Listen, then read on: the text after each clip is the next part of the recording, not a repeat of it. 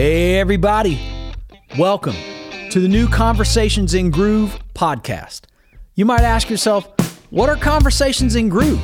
Well, we're going to find out what your groove is and what a lot of my friends' grooves are. Like, what do they do? Play music? Are they actors? Are they in TV and film? I don't know, but you're going to find out. And the cool thing is, it's all live right here from Earth Tones Recording Studio. So, welcome to the Conversations in Groove podcast.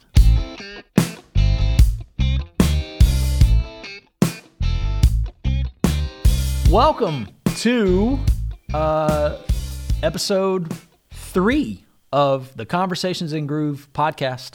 And this week, or this episode, I shall say, my most awesome guest, and she's very gracious for setting aside her time to do this, is the one and only Miss Lucy Woodward, ladies and gentlemen. The one and only. Oh, the crowd goes wild. So how have you been, ma'am? Oh, boy. That's a heck of a question, right? Mm-hmm. You know, I listened to a lot of podcasts, and in the beginning of the pandemic, I heard every podcast was like, so how are you doing? And everyone, it was like 20 minutes of COVID talk. Right. And so we're not going to do that because we're on the other end of it. And also it's really boring. Totally boring. So I'm doing well considering it's been a crazy year, but I'm actually good. Well, I know that speaking of COVID, the crazy thing is that this will be a brief synopsis on my part, and I promise I won't talk long.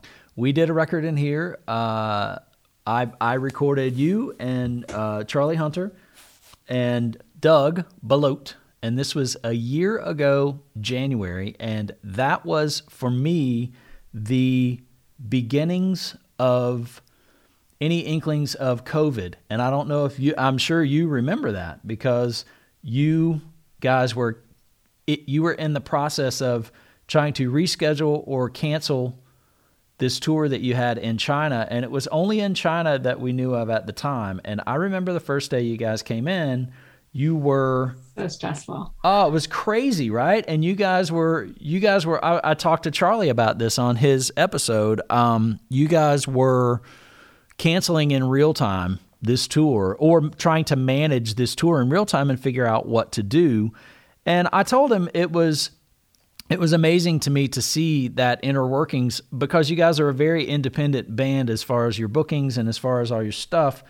And it's not like you could call management and, just say, hey, take care of all this and let us know how it goes. It's like you guys were actively, managing and canceling this tour in real time. And when I think about the beginning of COVID myself, I think about that day that you guys were coming in here, and I could probably almost go to my calendar and mark it. Unfortunately, that's, it's not all I think about for that session, but when people have like COVID timelines about stuff, then that is mine. I could go to that and go like, that's the first that I would have had any sort of, that's the first that I would have had any sort of like benchmark as to when it technically started for me. And that was way earlier than most people, because we all kind of, went by the news here. And then you guys actually went and did dates after that in Europe, correct? Yeah. Okay. So I think that was about it was like the week of January 25th or January 26th. And we were about to go to China and Japan, like maybe 2 weeks later or something, or 3 weeks later, something like that.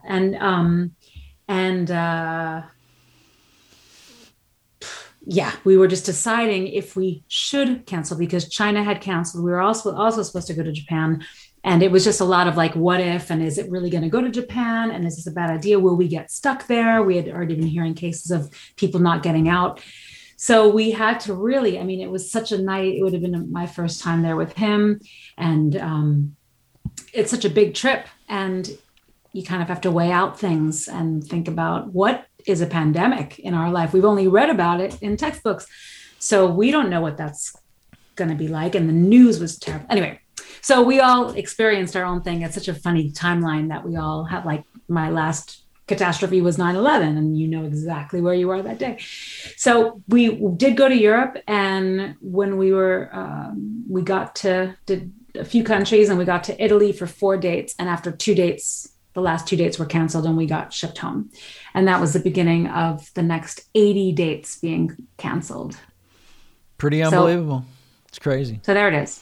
I know. But in the meantime, we still finished this record. We were doing a record. We decided to not put it out last year because it just seemed like so much political stuff going on and cultural stuff going on. There was so much unrest in the US, and it just didn't feel right to put out this record. I felt like we're just a record. Who cares? There's so many bigger problems going on. Exactly. So we waited. Obviously many fires still have to be put out, but we are in the world, in the US, that's ongoing. But we will start releasing this record in the coming months. Yeah. And I'm glad we waited, to be honest. Yeah, you guys were sort of you were like the first, you were probably the first record that was put on hiatus from the beginning of that thing for me, because there were a lot of them. There was it's not like I cut a lot of records after the whole thing started, but I mean you guys were one big record I was looking forward to coming out, and we were all on that timeline, and had that sort of general release date in mind. And but the crazy thing is, it wasn't like I was like pushing, like you said, there were so many other things going on. It wasn't like I was pushing for, hey, when is this record going to come out? Why aren't you releasing the record? I mean, it's like everybody obviously knew. And then there were so many I'd done right before then that basically had, even if they got released, like you said, it's in the scheme of things, it's just a record, and it's just a record. We're just grains of sand, really, in a big picture, and there's so much going on, and I mean, so it's a humbling situation for all of us, really. So moving forward, speaking about the record, and not moving backwards, speaking about it. So let's talk about, we did a record in here a year ago last January, you, Charlie Hunter, and Doug Belote, and talk a little bit about what you, with all that time in between, talk to me a little bit about what you remember about that. It's so weird to go back in time when I listen to records that I've done 2 or 3 years, or I go back to the sessions, the Pro Tools sessions, and I listen to them. I can remember things, but I don't think I've ever cut a record and had it been this long, no matter what the issue is, but had it been this long for any kind of release date. So I ask you, I'm in here every day, so I can go like, oh yeah, it was a record amongst many that I did, and this is kind of what we did. What do you recall about, the whole vibe of that record and cutting it and doing it that you remember? Well, Charlie and I had been, what was that? So that was 2020. Seems like 5 years ago. And we had been touring pretty much straight since 2018. So we had done so much on the road, and we would kind of make up songs and grooves and ideas in our long van rides until soundcheck. And we'd drive for 5-6 hours, whatever, sometimes less, sometimes more. And we would decide, let's try this song tonight. And we'd get to sound check and pick a key and pick a groove and then like play it that night. So that was how we rolled in our whole improv world, or not improv world. I mean, there's a lot of improv, but in the sense of how we sculpted who we are and what we do. I do my own thing. Charlie does his own thing, but together it was kind of a new thing. And so that was an adventure kind of every day on the road. So by the time we got to the studio, we knew maybe 90% of the tunes that we were going to do. And the last couple, we just sort of tried in the studio where we had, rehearsed a little bit and like, we haven't done this live yet, but let's just record it because it's funky and it's a great lyric and let's just do it. So, So there was a lot of experimenting in the studio. while there had been a lot of things that had been really hashed out on the road. So there was a nice balance where normally when I go make a record, well, I guess always every record is a little bit of both. I've always been someone to make a record and then I go on the road and I perform the heck out of it for however long. Right. And that was what this most of this record was like that. But there were a handful of songs that there was like not a lot of experience live. And I know as a singer, that's how I work things out, how I figure out how to sing things, how do I figure out if there's an audience reaction or what the buttery notes are, what the notes I need to not do. So I remember getting to experiment with some of those things in the studio. But it was coming there, Charlie's my bro and Doug, is my other brother. And we spent so much time on the road together. So it's like an old boot, an old boo. It's like two old boots, not saying they're old. We're like two old boots that we just throw on and just hit the road with. So that's why we're very comfortable with each other, obviously. Oh, that's too so fun. that's something different. Like going and making other studio records.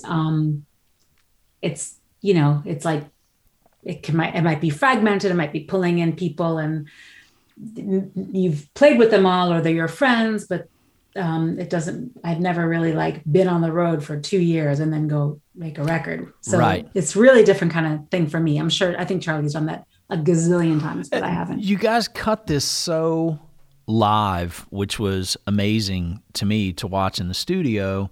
We had you in a vocal booth, isolated, and you guys were cutting the whole thing. You were pretty much running it down live. And what I like was I think Doug maybe had a click track in his ear, but you guys didn't. So it really had there wasn't a lot of trickery or editing or anything. No like trickery, that. Benji. None. No, I think that Doug maybe a couple of songs he started. I call a click trickery. So a click in his ear clickery. wasn't. Yeah, a clickery. Clickery. So I think a couple of songs because there's some songs that Charlie is a walking metronome. He taught me about how to try to attempt to be a walking metronome too. So it's some of those songs. There's such a slight like BPM difference. If it's 2 clicks too slow or 2 clicks too fast, it's like, no, the pocket just feels different. So that's why it was like really good for us to just, because we were doing these takes live. So we needed to make sure that we were in the pocket from the get-go. And of course things could sway. We weren't really chopping things and editing. So of course things could sway, but starting off to get that solid pocket, that was important. So that's like kind of the only reason we used click. Yeah. Yeah. And the crazy thing is too with, I know one of the songs, and I couldn't tell you which one it is. If I pulled them up and listened, I could probably tell you. And I remember one of the songs, I had never had this happen before. One of the songs, Charlie had me take his whole track. His instrument goes to however many tracks, 2 or 3, with his bass doing one thing and his guitar doing the other thing. Take his whole track, and we slid it back. It was like 10 milliseconds. We slid it backwards in time. And it sat in the pocket. I think it was, maybe I shouldn't say. I just don't remember either. And I don't want to say it because I think on one song I may have done that with my vocal also, and it just felt better. And it was a different song. So sometimes you just go like this, ching, or maybe one section of it, and it's like, ching. Yeah. And something just sits, and then you can only strive to practice, like if you go and perform it live or start getting that pocket into your head, and it's like a goal to sit that laid back, and it's like the tiniest smidgen. Yeah, and it's amazing. Can make a difference. And I kind of and learning that, like watching that, to me, the one thing that you have to be to be able to even do a trick like that. Like for people who don't know, I'll just briefly explain. Like there's a software that I use called Pro Tools. There's a million of them, and you see these little squiggly wave looking things on the screen, and that's your audio recorded. So you can take any section of that, and you can move it around in time. You can move it forwards or backwards against, like I can move the guitar forwards or backwards and leave the drums where they're at. So we took Charlie's guitar and bass track and we moved it just ever so slightly, like 10 milliseconds backwards in time, the whole thing. And what's amazing is to be able to do that.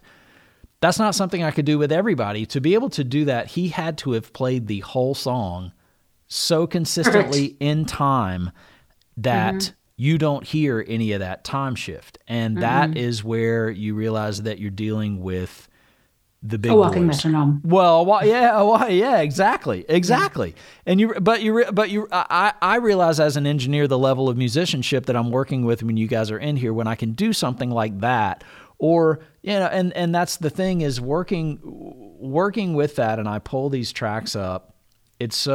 They're very organic sounding. Everything is very live. Your vocals are very much live takes. Live takes, but at the same time, it's not anything where we went in, and manipulated a lot of stuff with any parts of anything that you guys did. I mean, and it's no. I mean, I think sometimes, I'm not like I remember the first time someone put auto-tune on my voice, like when I was doing demos for, I don't know, Britney Spears or something many moons ago. And I remember, we'll have to get to that story. Oh my God. Beginning of my career. And I remember I was doing demo and someone's like, I was singing pitchy and they put on auto-tune and I was like, what's that? And then at first I was like offended that they were using this thing. I can sing it again. I can sing it not pitchy. And they're like, no, it's cool because it was an effect also. So I've never really been afraid of Melodyne or auto-tune, because sometimes you sing something and the emotion is there, but the pitch might not be there. Right. And that's the live aspect of it. So yeah, you can leave it really pitchy and like wince every time you hear it, or the emotion is there. The emotion is more important to me than the pitch. So if sometimes an emotion is in a tone, that can't be duplicated sometimes again. So I don't really mind pitching a little note. I'm not going to act like I'm a perfect singer, like at all. So I don't mind it. That's the kind of little trickery that we did, if anything. But I think a lot of singers. I don't know that we did it. I don't know that we did any of. I know that we edited takes, but yeah, we comped. We did.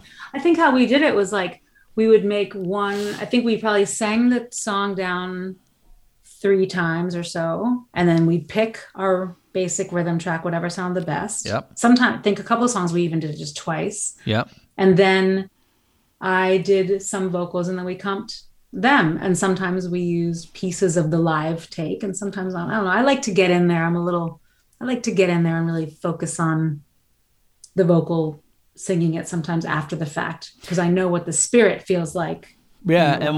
And once you know what the committed bed track that you're singing against is, it's a little easier to go, okay, now I know this is what we're keeping. This is the keep or take of the drums and the guitar, the drums and the bass or whatever. Yeah. And now I know what I have to work with, and you can go in and deliver it 2 or 3 different ways and kind of go, all right, now I can listen to it 2 or 3 different deliveries in this one section and figure out what I want to keep or use, or how this ends up being. Okay, so talking about this record, do you guys have a title for it yet? Oh yeah, it's called "I'm a Stranger Here." And the album is "I'm a Stranger Here" because the first single, which was out in late April, is "Stranger Blues," which is a song by Elmore James, and the opening line is "I'm a stranger here, and I just flown in your town," and it's kind of a cool lyric because we only sang that song maybe a couple times live, really, maybe 4 times live. And we sing that song on tour, and we go on tour, and we always feel like a stranger, yet we're always kind of warmly welcomed, yet we just blow through the town and then move on to the next town. So strangely, that fit our vibe. Yeah. And that's why we picked that song. And it's such a funky song. Oh my God, it's so funky. It's ridiculous. So funky. I know. Thank you. It is. It's the whole record is. I mean, but that I know that song. If I that to me that song is like the epitome of that record. It's got that percolating funky thing. It's got that, you got some gravel in that percolating funk. That is the key word. It really, really is. That is I'm going to write that down, and I might have to create a hashtag with that one, because that's a percolating funk. Go ahead. Keep talking. You're hashtagging. welcome. You're welcome. You're welcome for that.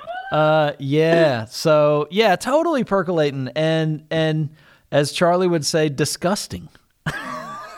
Disgusting. Totally disgusting. Totally disgusting. And it you know, and that whole week it was just so funky. It was fun. So hopefully we can hopefully now that things are getting somewhat back to normal, we can do that again, or get you coming through town somehow. And I know, and the coolest part, not the coolest part, but one of the cool parts for me was on after you guys had finished all the tracking, then you did a gig here in town. You guys did one at the Carolina Theater. It was like right at the end of it. I think Miwi was still in town. Mm-hmm. Miwi La Lupa, he played a lot of, I think he calls it a bass trumpet. It sounds like a kind of a lighter trombone in a way. But he played on a lot of the record, and he also sang backgrounds. And anyway, he's such a special dude. So he was in town, and we knew we were going to do that. We're going to have a heavy recording week and then do a concert at the end of the week. And that was so, we're all a little bit burnt and fried, but it felt really good to just like play it all live.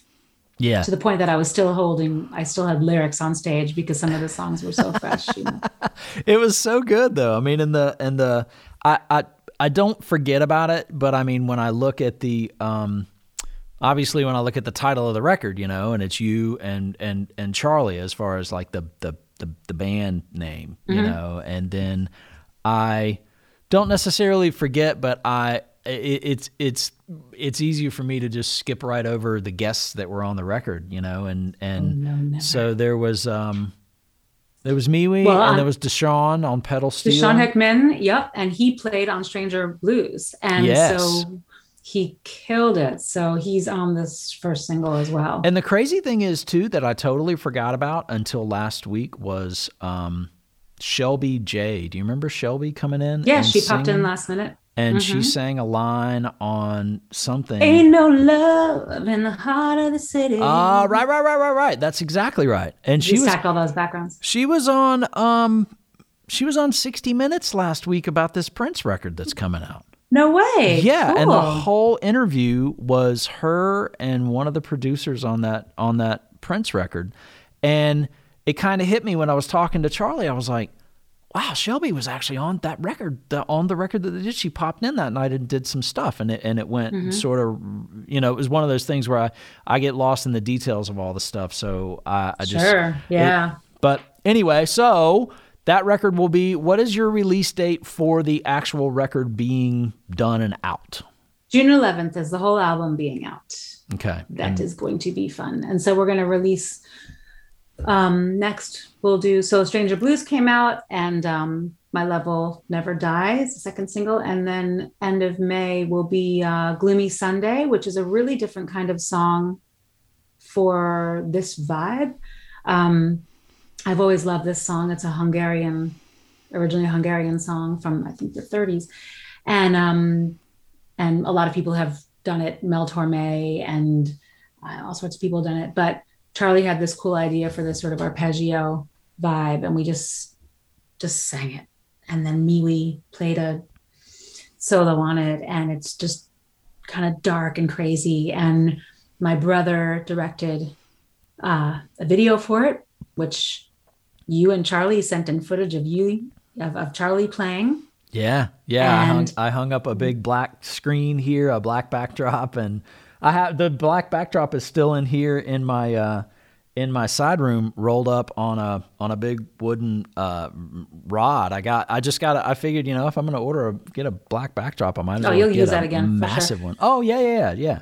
And so And then we did that. MeWe sent in some footage from him in Omaha in the woods playing a solo outside. Oh, did he really? So I haven't seen any footage yet. So I filmed this. I was staying at my brother's in New York a couple of months ago, and we were in the woods, and we kind of like went walking in a swamp, and the snow had just melted, and it was like really dreary. And so we did a cool video. So I haven't seen anything yet, but I will. You sent me a couple of pictures from where you guys were shooting, so just photos, and I haven't seen any of the footage but the photos. If the photos are any kind of idea or inkling of how cool the footage is going to be, it's going to be really super cool. So I'm excited about that. Then we're going to release this You're the One That I Want. Oh, really? We're going to release this, and I have a couple of ideas for a video that I'm going to make. I haven't told Charlie yet, but by the time he hears this, he'll know. Don't tell him. Just do one and put it out, and don't tell him. Don't ask for. Yeah, exactly. Don't ask for what is it? Don't ask for permission. Ask for forgiveness. Exactly. Yeah, sure. I'm going to do that. And then we'll release it in June. So that's awesome. And I will put in the video link you will see, I will have your website. What is your website? We're not going anywhere anytime soon, but what is LucyWoodward.com. LucyWoodward.com. And so now that we've talked about everything that you've worked on, pre-shutdown and all this stuff, let's talk about, and this is just one question in podcasts that drives me nuts because it always leads about, okay, so tell us where you came from, but at the same time, in my world, and knowing Charlie as a player, and then, he tells me, oh, I've got this singer, Lucy Woodward. And it's like, I'm disconnected from things going on. So as opposed to feeling like you came out of nowhere, tell us where you, tell us how your career sort of originated. If you want to, you can. I'm so bad at catching up on this stuff. Like I have to play catch up on that. So you don't have to do anything. No. I'm just saying I'm bad about it because I'm in here. Like I say, I'm in my world and I'm working all the time in here. So I am bad about keeping up with like, oh, great, I meet this person and this is where we're at right now because I just met you today. I don't look back, it's really hard for me to go like, oh, where'd you come from? So talk about your career because you told me some things as we met about, told me some things about you called it like your pop career, and I was like, what, and so I want you to tell me that trajectory, as comfortable as you can and kind of how you got to the point of this record that we're talking about now. Oh my goodness. Well, I will make it brief because I was just telling my boyfriend this the other day. I feel like only 10 years ago or so, I really started listening, like with my ears. Yeah. And I feel like maybe in another 10 years, I'll say the same thing again. I feel like right now, I feel like I'm just listening. So so I feel like whatever music I made in my 20s, of course, it's all, or early 20s, is like all important because it's all important. It makes us who we are, but I feel like I really only started listening like 10 years ago. And then I said it again the other day. I was like, I feel like my ears just opened. So anyway, that being said, I grew up in New York City with my mom, or New York, and then New York City in my teenage years in the Bronx, and went to public high school in the Bronx. And I visited my dad in Holland my entire life because we lived in Amsterdam when I was a kid, really little. And all my summers were with my dad. So I grew up in New York and Holland my whole life. And they were both classical musicians. No pop in the house, nothing like that. It was just a lot of opera. My mother was also a belly dancer. So there was a lot of Middle Eastern music in the house. That's pretty cool. Yeah, it was really crazy. I just wanted her to be like, can you just be a doctor or like do something normal? This is so dumb. You have to be a stupid belly dancer. And she'd like bring my lunch to school if I forgot it at home. And she'd come like dressed in like freaking belly dance. Anyway, I mean, she's wearing clothes. She would just go to like her Friday night That's great. job, but she's dressed up in a wig and makeup. And I was so embarrassed. And everyone was in the class like, oh, that's your mother. She's so cool. Anyway, it was terrible, but it's kind of funny. So I grew up in a very musical household, but it wasn't anything what I do now. And I obviously did plays, and I played the flute, and I was in orchestras, and I was like a little classical nerd. And then when I was 12, I started singing. And I said, I'm 12, I'm in the 7th grade. I know what I'm going to do for the rest of my life. It was a different, it was a strong feeling. So I guess I moved, I went to Manhattan School of Music, but dropped out because it was kind of too much jazz that they made me do. I wasn't like, I loved singing it, but I wasn't like a bebopper. And I basically hit the streets, joined cover bands, started writing songs. I started singing jingles. I started singing backup for other people. I started singing on movie soundtracks. I just became your New York session singer at a really young age, wedding bands. And I was probably like 20. And then I remember still waiting tables. And then I finally was able to like make enough where I was like, okay, I don't have to wait tables anymore. This is so cool. So that's what I always did. And then I'll just jump forward. I got my first deal in Atlantic Records, which was a big pop deal, MTV, Jay Leno touring Japan, the whole thing. Oh, wow. So I'm sure we can find all this. Wear this. Yes. I'm sure we can find all this footage on. Well, you know what? Some of it's not. It's kind of like 2003. So some of it you won't even be able to find because there wasn't really YouTube world then. There certainly weren't socials. Yeah. But anyway, no one needs to find this stuff. It's fine. I was just joking. I was gonna see your reaction to me saying, "Yeah, let's go dig up all that footage of your first stuff." Listen, though, you know what? I mean, I say this as if I'm like, please make that part of my life go away. But I learned so much as a mid-20 something or early 20s, writing songs for these records, working with Abe Laboriel Jr. and Kenny Aronoff and Pino Palladino and John Shanks and all. That was my first album at Henson Studios in LA. So my world was like, I was exposed to so many amazing musicians. I learned so much just from their watching. I mean, how we Shanks talk about words. Shanks is the real deal. Shanks. I mean, not that any of the other people that you didn't, but I know he's. I mean, Shanks produced. And he's still. Oh no, he's rocking. Killing it. Yeah. He was we had been writing songs for years. So then when I finally got a record deal, it was a no-brainer. He produced the bulk of the record, and then he brought in all those guys. He had a room at Henson, so that was what life was for me for a month or two. And but it was a different kind of record. I'd written a lot of the songs, some with him, some with other friends, and their songs were basically, I think for the most part, they were all finished before we got to the studio. So then it was just a matter of let's make the best, backdrop and production. At that time, because it's really hard for me to think about time frames with like, what you would call pop music. How much of your sessions for that record and that writing and stuff that you were doing early on with that deal, how much of that was real? I mean, I say real. How much of that was actual musicians, and was there a lot of it sequenced? That was very early Pro Tools days. So no, there were live drums on everything. Oh yeah, that's what I figured. Yeah. I figured it was still at that point before the crossover into, hey, we can do a whole record in the box and we don't have to, So that's we had. I mean, there was nothing programmed in the drums world. It was Kenny and Kenny Aronoff and Abe Laboriel Jr. And Denny Weston is another great drummer. He played in a couple of songs out there that I worked with another producer, Kevin Kadish, who turned into developing and writing all the songs for Meghan Trainor, all about that bass.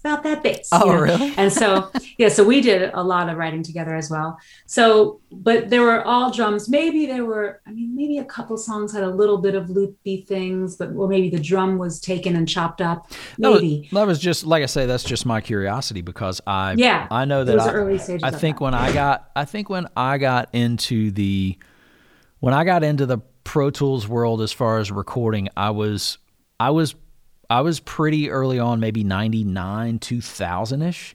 And it was really just another recording medium at that time. It had not gotten to the point of really doing records. So having so much of it produced in the box or anything like that. So that's just my curiosity at that level. And at that time, I would be curious. And I always, I see you on Instagram and Henson Studios, and that's like doing what I do and seeing, some of these legendary rooms and, reading about them and, interviews with other people and in magazines and things like that. And then I see my friends actually in those rooms and I like, oh, I hear you, High Roller, and then you will say, hey, I'm in here all the time. I've been coming in here for years. Well, I mean, I feel really fortunate. One of my best friends is the general manager now, and I've been recording there on and off for like, I gotta say 20 years pretty much, so, or more. So I've always brought different projects there, and I feel like, that's so it's cool. a really special room, special studio. So I put out that was a song called Dumb Girls. And I did a video on like the Back to the Future lot at Universal Studios. Oh yeah. Remember the Back to, like where the clock is? Yeah. I did a video right there. Anyway, so there was a lot of amazing things. Anyway, so that was that your first single from that deal? Yeah. Okay. And you do not need to play that song on this podcast. I am not going to. I'm still trying to figure. I am so new to the podcast game. I'm trying to figure out the music licensing. So the only music that you hear on it now is a bumper song that I did just sitting in my little control room with guitar and stuff like that. So if anybody says, "Hey, whose music is that?" I'm like, "It's mine. You want to fight about it?" So no, it's all. Yeah. Don't worry. That's all you need. But I will gladly put links to those things if people want to watch them. No thanks.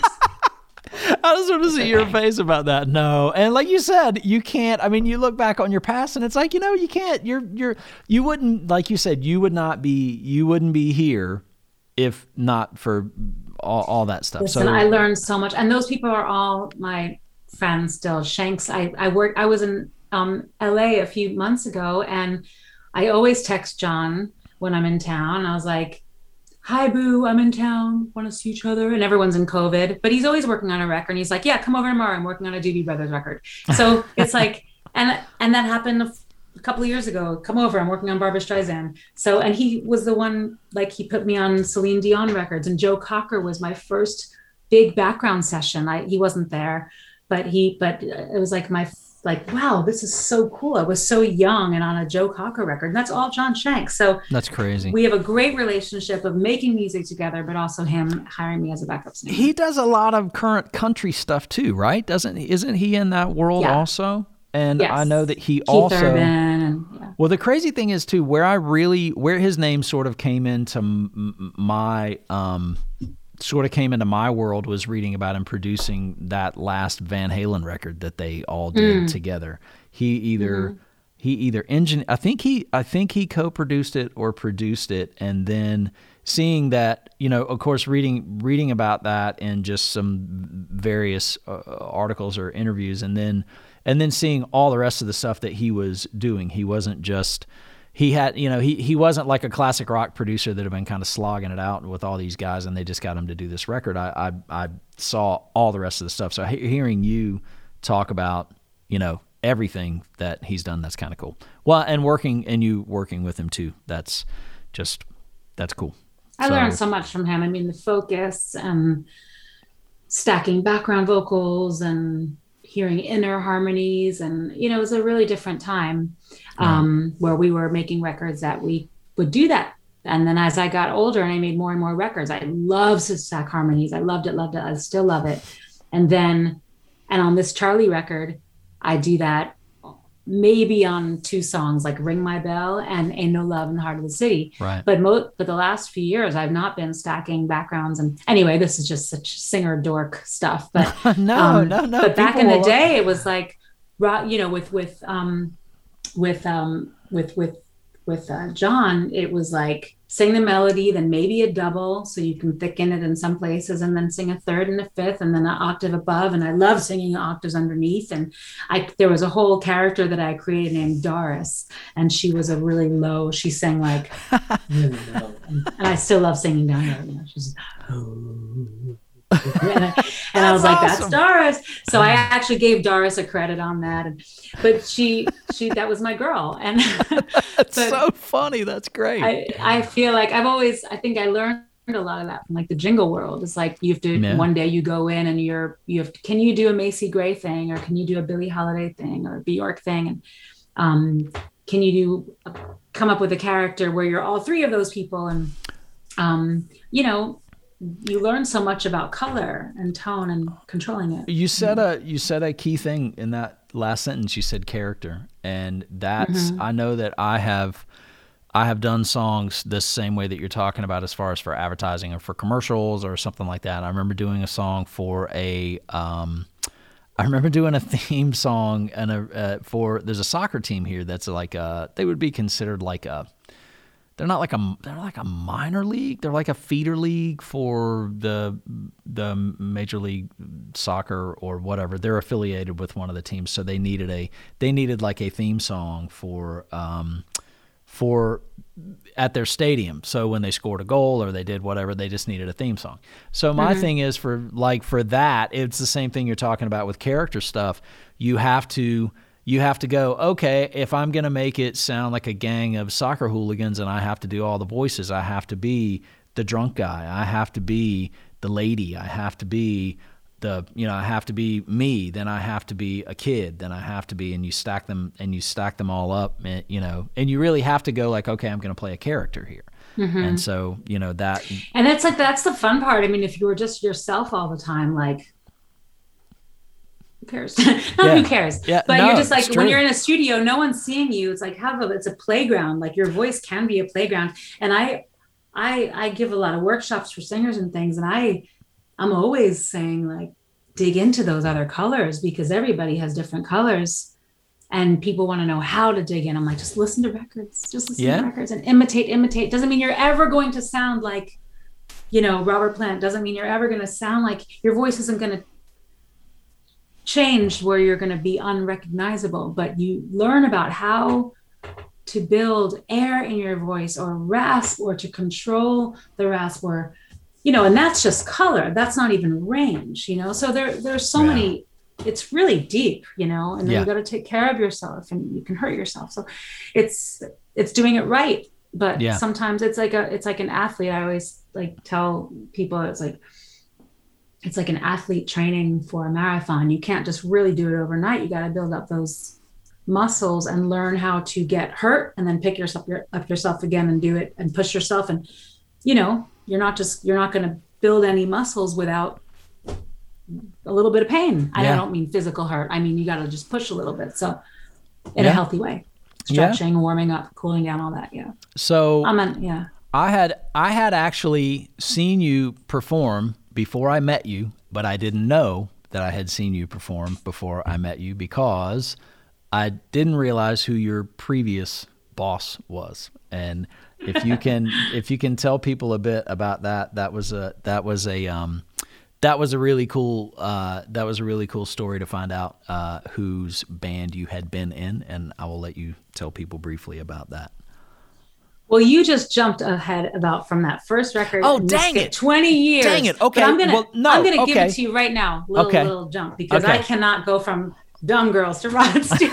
No. I just can't, because my life actually, I grew up in that time, meaning like I actually became a singer, and in that time, and so which leads you to Rod. He's a singer. He's not just an entertainer. He is a singer. So if I didn't go through the 20 years, I wouldn't have ever gotten that. And that's okay. Cover the 20 years. I totally jumped. Oh, I'm not going to really go into 20. Well, you can cover it. You can cover it fast though, because there's a lot of things in there. Like you said, you can't throw them away and just jump. No, I think that I was. I'll keep you here all day. I got plenty of time. I just don't want to kill your time. I was in this pop world, and I was like, got radio, the whole thing. And then it kind of went away really fast, and A&R guy gets fired, president gets fired, whatever. And I had a lot of, I'd been saving my money from royalties from the radio. So I used all that money and just put it back into my career and made a new record with my then boyfriend in our basement, put out an indie record. And through that, I got another record deal with Verve Records. And I did I was kind of finding my sound, like who I really was outside of the major label world of, the big, that was also the beginning of the end of where people made money in the music industry, like that 2003-4 period. So now was kind of the new world. Now I was on Verve. It's a jazz label. There's not a lot of money. You got to make records really fast. And so I did a record with Tony Visconti, and who did a lot of David Bowie and Thin Lizzy and Paul McCartney. And so we had a ball together. It was great, but it was very quick. Had to make this record in a few weeks and get it mixed and the whole thing. And I guess compared to Charlie's and my record, we did that record in 4 days. So I guess now, exactly. That's quick. It's gone full circle. It's gone because the old records. I mean, back in the '60s, it's like they just roll a band in and cut them in 2 days, cut them and mix them in 2 days, and be done. Exactly. And it's kind of, anyway, continue. I don't want to cut you off. So then my whole kind of world opened, and I realized, oh wow, this is cool. I'm an adult now. I'm singing to adults. I'm not singing for a 14-year-old audience anymore. Now I have to treat myself like I'm an adult, and I'm an adult. I'm singing at jazz festivals, and so this is those years. And then during that time, I've been on a lot of different labels and been thrown around a lot and dropped and signed, and so it's a very different machine, and it's a very different machine then and now, and what the music industry is now. But without going down that road, that's another podcast. Oh my gosh, no kidding. But I remember when I had just left Verve because a president had come in and taken over, and everyone got the chopping block kind of thing. I had been offered I get a call from my friend Conrad Korsch, who was Rod Stewart's bass player, and he says, "Hey, I'm in LA. I was living in LA. He goes, I'm in LA. I'm recording with Rod. We're need a backup singer. Can you be here in an hour to come sing on this song?" I also want you to meet him because one of the backup singers is pregnant and she's leaving for the year, 9 months or something. Can you come and fill in? And I was like, well, let me just go sing on this record and think about that. Cause I was still an artist and I was still wanting to write songs and make records and go on tour. But in the meantime, I was kind of in between. I don't think I was quite not on Verve yet, but I was in that in-between period. And so I said to Conrad, I was like, okay, I'm on my way to the dentist right now. So can I be there in 3 hours, not 1 hour? And he was like, no, you have to come now. It's Rod Stewart. You are coming now. And I was like, oh, okay. I was like, I'll be there in 3 hours. He's like, no, you need to come right now. So I went home, showered, went to the studio, met Rod. He was so lovely. We were working, he was working on a couple songs that day. And then I guess I got a call to kind of come audition later that week and learn some dance moves to see how well I moved and all that. And it sounds so terrible, like a dance audition, but it was really to see how well I got along with the other singer who was the section leader and the choreographer, and how well I could pick up harmonies on the spot. So they said, learn, some guys have all the luck, learn If You Want My Body and You Think I'm Sexy, that one, and maybe another song, and see how well I pick up harmonies, how well my ear adapts to the situation. So that was fun because that's all just so much fun for me to do. Right. So I did that gig, got the job, and I had to make some decisions in my life. Okay, I'm going to go in and take this job and be a backup singer. And I was in between deals. I was in between ideas and records. And what is my next record? I mean, I maybe I need to go make some, take a job and make some money, and then save up for that and make your next record. You know what you love to do. Right. And I was like, maybe I just need a break. I need a break from steering the bus all the time, 100%. Yeah. So it was a big thing. I and I honestly, I don't have any regrets. I mean, Rod is an amazing boss. We're still friends to this day. We talk about future collaborations together still. He always checks in on me, like, how's everything going? And how, he wants to know what life is like on the outside of the Rod Stewart world. Like, he's so sweet. And then, I stayed there for 4.5 years. I learned so much. I saw the world. The band was a family. They're still my best friends, some of them till this day.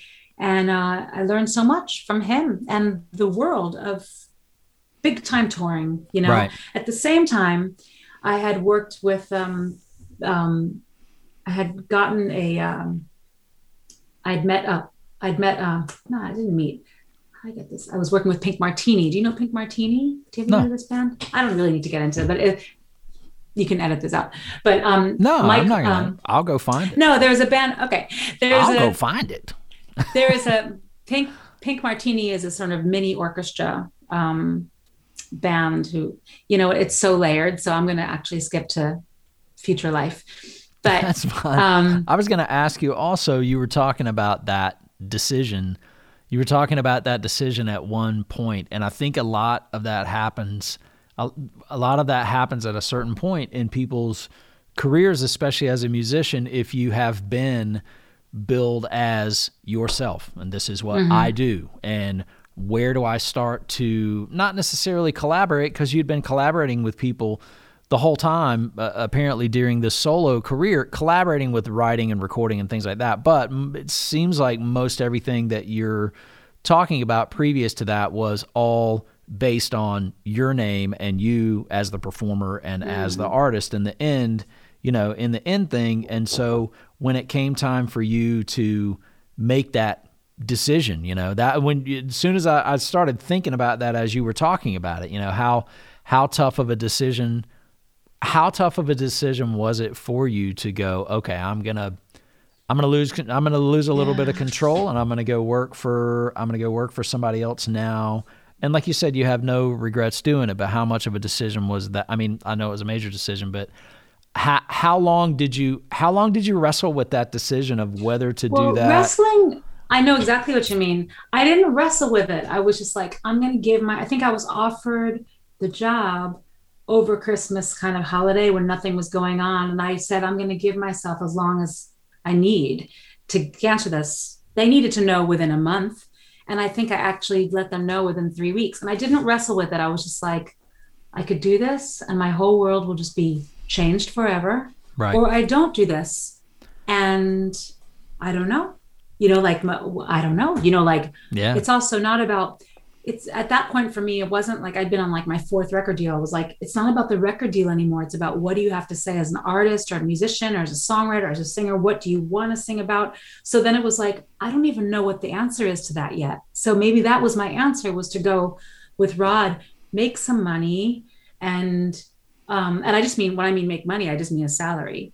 And let me just go have some outside experience of just seeing the world and experiencing life and in a whole different way, So I didn't wrestle with it, but I did give myself about 3 weeks, and then I was like, okay, I'll do it. And by the way, they did offer me the sub job for 9 months, so I was still only subbing. So I was like, okay, I'm going to do this for a year. Oh, and then okay. At the end of that year, Rod asked me to stay on. So then I stayed longer. And that was a bigger decision. That was like, I'm having a really great time.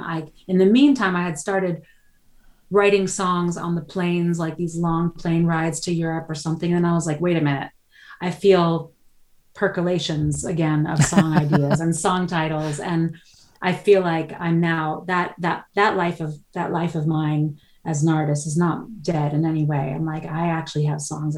So I started writing songs on the road, and I started writing my next record.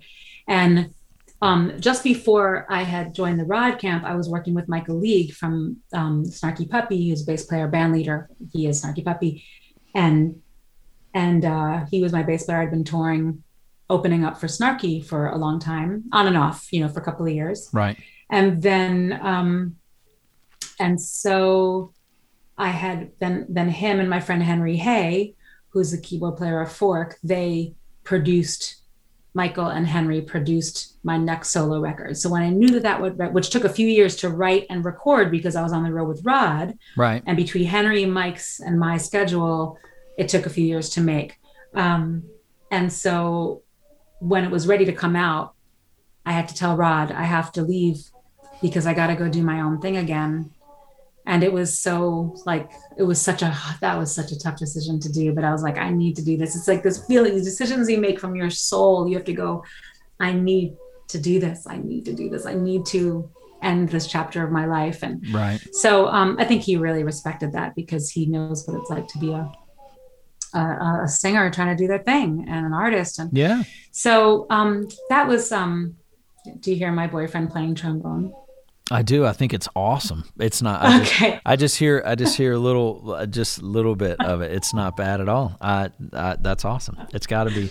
That's why I want this podcast to be conversations, because I want it to be like whatever you're doing. I'm going to be like, we're going to edit that out, because it's a conversation. I mean, we're literally having a conversation just like we would be talking on the phone or talking in person with each other about this stuff, except, Okay, as long as I think he forgot that I was on this call. No. As long as it's not like overpowering. No. Okay. No. I can barely make it out between you talking. So it's setting an ambiance. It's a vibe. Well, our podcast, this episode 3 has a vibe now. Trombone. Due to the trombone. So, yeah. So that was that was the Rod. That was the Rod gig, and it was a big decision to leave. And then, I mean, he's come to my own shows since I left. So has he really? That's so cool. Love. Yeah, that's cool. Particularly this big band show that not shows multiple. I've gone to his shows. He came to about 6 months after I left, or maybe even a year. He came to my big band show in LA, and I had like a big band show in a club that was about 120 people, and he was there with his blonde hair and just like catcalling the whole time. It was really fun. That's awesome. You cannot miss him in the audience. It was really fun. And so in this talking about you doing this solo record when you were still in his band, you mentioned the guys in Snarky Puppy, and it's very cool because those guys are it's funny because my son is 16 and there are kids that are in his class that Snarky Puppy, that's their jam at 16. And I look at it and I'm like, it's so cool because it's not like they're a pop band, but they're on this longevity track, that they're gonna be here. They're not going anywhere anytime soon. And it's cool to see that. It's cool to hear you talk about working with them that, even that far back, as opposed to people who just know them kind of now and what they do. And I know they've been around, I know that they've been around for a while. And you guys did, you and Charlie did some touring with them in 2019. Yeah. In Europe, right? Yeah, we did England and was it England? Yeah, the UK and was there another country? UK and Ireland. Yeah. So we did about 10 days or so with them, maybe a couple weeks. And we did Royal Albert Hall, which was amazing. And they just won a Grammy for that live album of that night, which is super swear cool. When I saw the Grammy announcements, I think it was one of those things where it was one of those where it's a category that's that's unfortunately not televised, and you have to kind of go online and look it up, to see who won Best Instrumental or Best Live, whatever. Those are categories that, there's 100 categories. They're actually always on, but they're in the daytime. So people always think they're never on, but they're always, because we were all on the daytime watching the awards, and I've seen daytime because they've been nominated many times. So you can see it in the daytime, and there is actual daytime Grammy Awards. But you do, it's not the nighttime big, Beyonce right award festival. Right. You know? So you've guested on some of their records also, like recently, or how? Well, they had a record called Family Dinner Volume 1, and that was their first record where they invited singers, their friends basically, up to perform a song. So that was recorded in 2013, and I think they won their first Grammy from that 2014. Oh wow, that's cool. So I've been working with them, I guess, since like 2011 or 12, and then there's a song called Too Hot to Last that I sang in that concert, and I sang that song for a long time, whether it's with them or my own bands, or really, really cool song. I recorded it again. I did it with them, kind of slow and kind of baritone guitar style. Really, really cool. And then I recorded it for the record that I put out on Ground Up Records, which is Michael League's label. And I did that same song with a whole backdrop of trombone horns. It was like a trombone choir, the same song, but just like trombones. Cool. So really, really, really cool. And I just knew I had this like love for horns. So a lot of that record is like heavy, heavy horns. This one that came out in 2016. And then within a couple of years, I met Charlie. There you go. And so did you, I never did think to ask, like, I mean, again, I get caught up in all the rest of the details about stuff. So how did you and Charlie actually meet each other to work together? Well, we actually met Ground Up Music, which is that label I was just talking about. They have a yearly festival in Miami in February. So I've performed at it a few times. Charlie performed at it once or twice. And we met at that festival a few years ago just to be like, hey, we're friends in common, what's up? And then I was in between booking agents, and somebody said, you should call Charlie because he really knows a lot about touring. So I just called him, and I was doing my own thing, and I said, hey, you don't really know me, but, can you talk to me about the touring world? And I'm just trying to break into certain markets and things like that. And he is so veteran tour guy that he has a very different perspective than me on it, but also than a lot of people, because he's just so experienced. And he's just like, okay, bye, honey. Bye, dog. I'm going to get in the car and drive myself for the next 2 months, and I'll see you when I see you. And he's done that for, years, where I had done smaller pockets, and I just started coming to Europe a little bit, but I was, so I had a lot of questions for him about how it really worked, if I wanted to be even more self-independent or self-sufficient, So we talked for a while. He was so nice. And then we had, then I get this call from a mutual friend, Andy Hurwitz, who used to be at Ground Up Music. And he texted me and he said, hey, I was talking to Charlie, and he was working with this girl, Silvana Estrada from Mexico, who Charlie had been working with, her beautiful singer, writer, player. That record is so good too. So gorgeous. And she had tried 3 times to get her visa, to get into the US to do tours with him for the record that they did together. That she got denied like 3 times, just so insane. And that was really heartbreaking, I think, for both of them.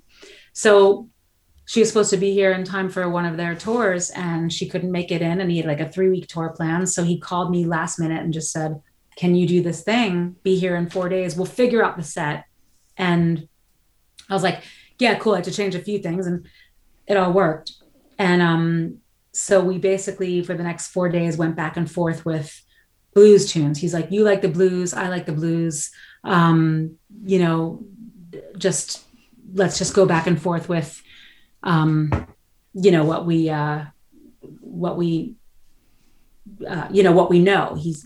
So we basically put that together. I flew out to New Jersey on like a Tuesday, and we had a rehearsal the next day with Keita Ogawa, who's a percussion player. And he was is a percussion player in Snarky, but him and Charlie had a cool thing. Right. We rehearsed for a couple hours the next day, and then we drove to our gig 2 hours away in deep Jersey somewhere, and we just and that was the first of many, of like a few weeks. So that was really fun. That was so different for me because I'd been used to touring with a big, big bands, at least a quintet, quartet, quintet. And this is the first time it was like drums, and then this guy who plays bass and guitar wrapped into one, and then me. So I learned a lot about space in that time. And Charlie always says that space is the fourth musician who you don't have to pay. Oh, it's like, you know what I mean? Yeah, totally. So something like that. So where were you at that time? And I just asked this out of my own curiosity because I don't know. Where were you at that time, right before you and Charlie started doing this stuff? Like you were talking about touring with certain bands and having a backing band and things like that. Were you still just marketed? You were booked as yourself, like solo singer with a backing band? Yeah, I was a solo artist, and I had been working with a couple of different agents in Europe and in the US. I lived in LA. I'd moved to LA in 2009.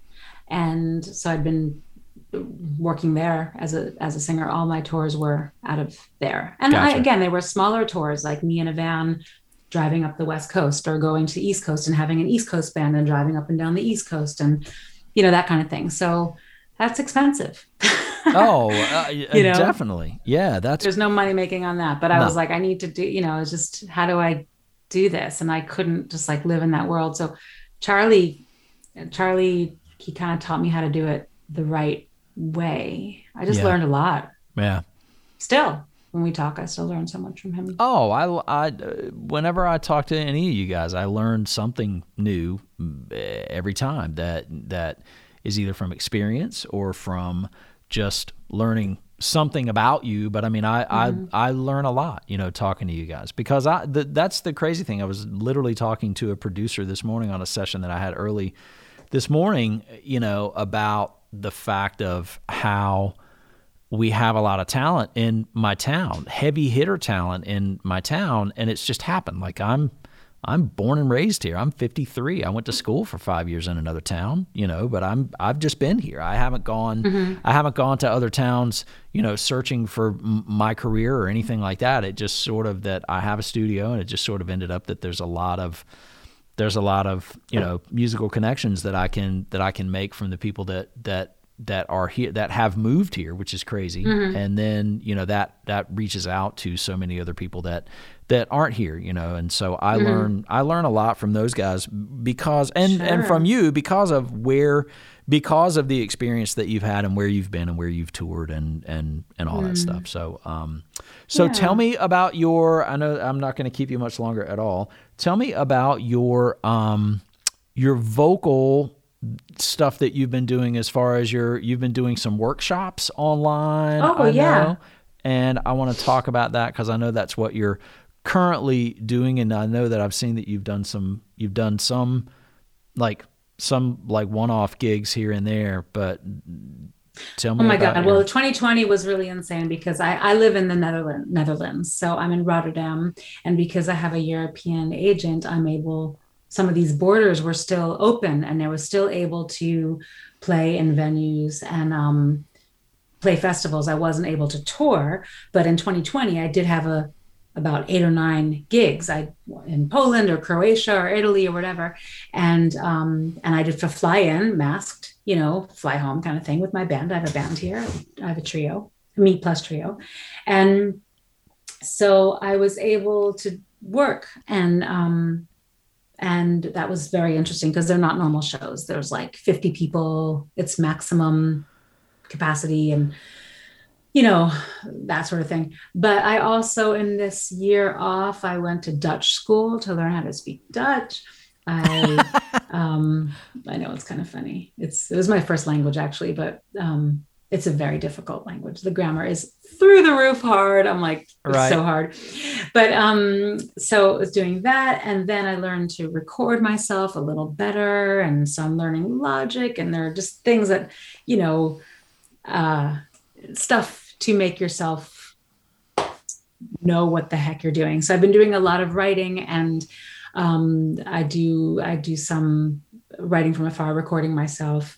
I've sung on a couple of soundtracks and some backgrounds for people who I love, or collaborate with, like I worked with Dante, Charlie's Oh yeah. artist. So we Yeah. have a little duet coming out actually. So I got to sing that from afar. We haven't met, but I can't wait to meet him one day. Yeah, We'll have he's a little good kid. He's really Good good. egg. I call him a good kid. So Everybody's a kid compared to me. So yeah, no, he's a good egg. I'll say he's a good egg. Yes, But, he's a good egg. So that's cool. I didn't know that you had a duet on that too. We actually tracked some of that stuff that is being used to loop. He's sampling, a lot of it's just sample stuff, and I think we tracked the beginnings of that in here. Charlie is playing drums and doing his thing, and I think bass and guitar and maybe some percussion, for them to be able to sample. So that's cool. I didn't know you were on that too. Yeah, I mean, I think I'm on like one of the singles. I think so, and then. Then I've just been doing that, and I'm next, by the time this podcast comes out, I will be, let me just think about that. Well, I'll just say I'm going to make my next solo record in America. So I'll come back. Watch out. So by the time this podcast come out, I will be, whenever that is, I will be on my way. I don't really know the timing of it all, but I'm going to go make a solo record, which I'm not really talking about much. So forget I even brought it up. Hey, that's okay. So you're saying we have a sneak peek, and I have classified intel as to what's happening in the Lucy Woodward world. So basically right now I'll just put it like this. I am now making sure that I wake up and work on my own material, like an hour or two every morning, organizing my files, grooves, thoughts, song titles, everything that I've been working on all year, putting them into a folder, and I'm working with a couple of people, amazing people in America. So I'll go back in May and record an album. Awesome. Well, so I guess that I'm looking at the clock here, and it's like, man, I am keeping you a long time. It's 6 o'clock. And I really do. I have to go Oh, you know what I didn't mention, which I actually have to go do? I am doing these courses the workshops for singers. That's I'm only bringing it up because you asked. That's really, really fun. Can they find out? I have to do one after this. Can people find out about all that at your website, or the course links and all that? Okay, that would be awesome. Yep. So they're not all the time, so they're seasonal. But I work with I work with a few students for like coaching private. That's really fun because it's so personal. But I do a lot of courses through the 92nd Street Y, and so whenever there is one, anybody can just go to my website and see if there's one that I'm in the middle of now, and the next one I think is going to be July. So anyway, it's cool. It's really all levels of singers, and it's and are fun. These like Skype, Zoom type things, or are they all in person? No, nothing's in person. Nothing's in person. It's all okay. Awesome, cool. Yeah. Cool. And that can all be found at your website, which is lucywoodward.com, correct? That is it, sir. Awesome. And I will probably just have your website running the whole time, and this whole video thing maybe in a corner there, not to self-promote you, but hey, you gotta... Whatever you gotta do. That's what you gotta do. So I want to thank you for coming on today, and it's so good to see your face and to hear your voice and to talk to you. You too. Your hair looks great. And I've been wearing a red bandana all last week. I wore a red bandana every day, and I almost wore it today, which is so... Watch out. Look at that right there. I still, the crazy thing is we are, I have 3 out of 4 in my family fully vaccinated, both shots. My baby boy has 1 more to get, and it's crazy because when Charlie came in here last week to do his podcast, and another friend of mine I work with on a regular basis is fully vaccinated, it was so bizarre to not, we kept our 6 feet, but we didn't wear masks around each other, and it was bizarre because that was sort of like, we had come to a realization point that we're turning a corner and this thing is changing, and it's I've been diligent about it, and luckily have stayed away from it the whole time, and it's crazy because you don't realize how much that mask stays on your face when you're diligent about it, and until you can take it off and work around somebody. And it was a really bizarre feeling, but it was kind of cool, you know? So, but anyway, I just want to thank you again so much. And everybody, thanks for having me. Yep. And I'll keep you posted with all this other music stuff coming out soon. And I'll get you those videos. Awesome. Yeah, when they come in. Yeah, and the videos, by the time we air this podcast, everybody, the videos, I should be able in the end of this YouTube video to be able to put a link to the ones that have been released at this time. Release date for the new record again is? New record. The whole album is June 11th. June 11th, and that's on all the usual suspects, right? Spotify, Apple Music, everything like that. The whole shenanigan. Right on. So I will see you again hopefully soon. It's so great to see you. I hope so too. You too. And I'll send you this audio file right now. Awesome. Thanks, Benji. All right. Thank you. Bye. Bye-bye. See? What did I tell you? Told you it was going to be a cool episode, right? Cool and super, super groovy. You know why? Because this is Conversations in Groove. Check it out on our Earth Tones official YouTube channel and on all of your podcast apps. I'm Benji Johnson. I am your host, and I will be your host every week for Conversations in Groove live right here from Earth Tones Recording Studio.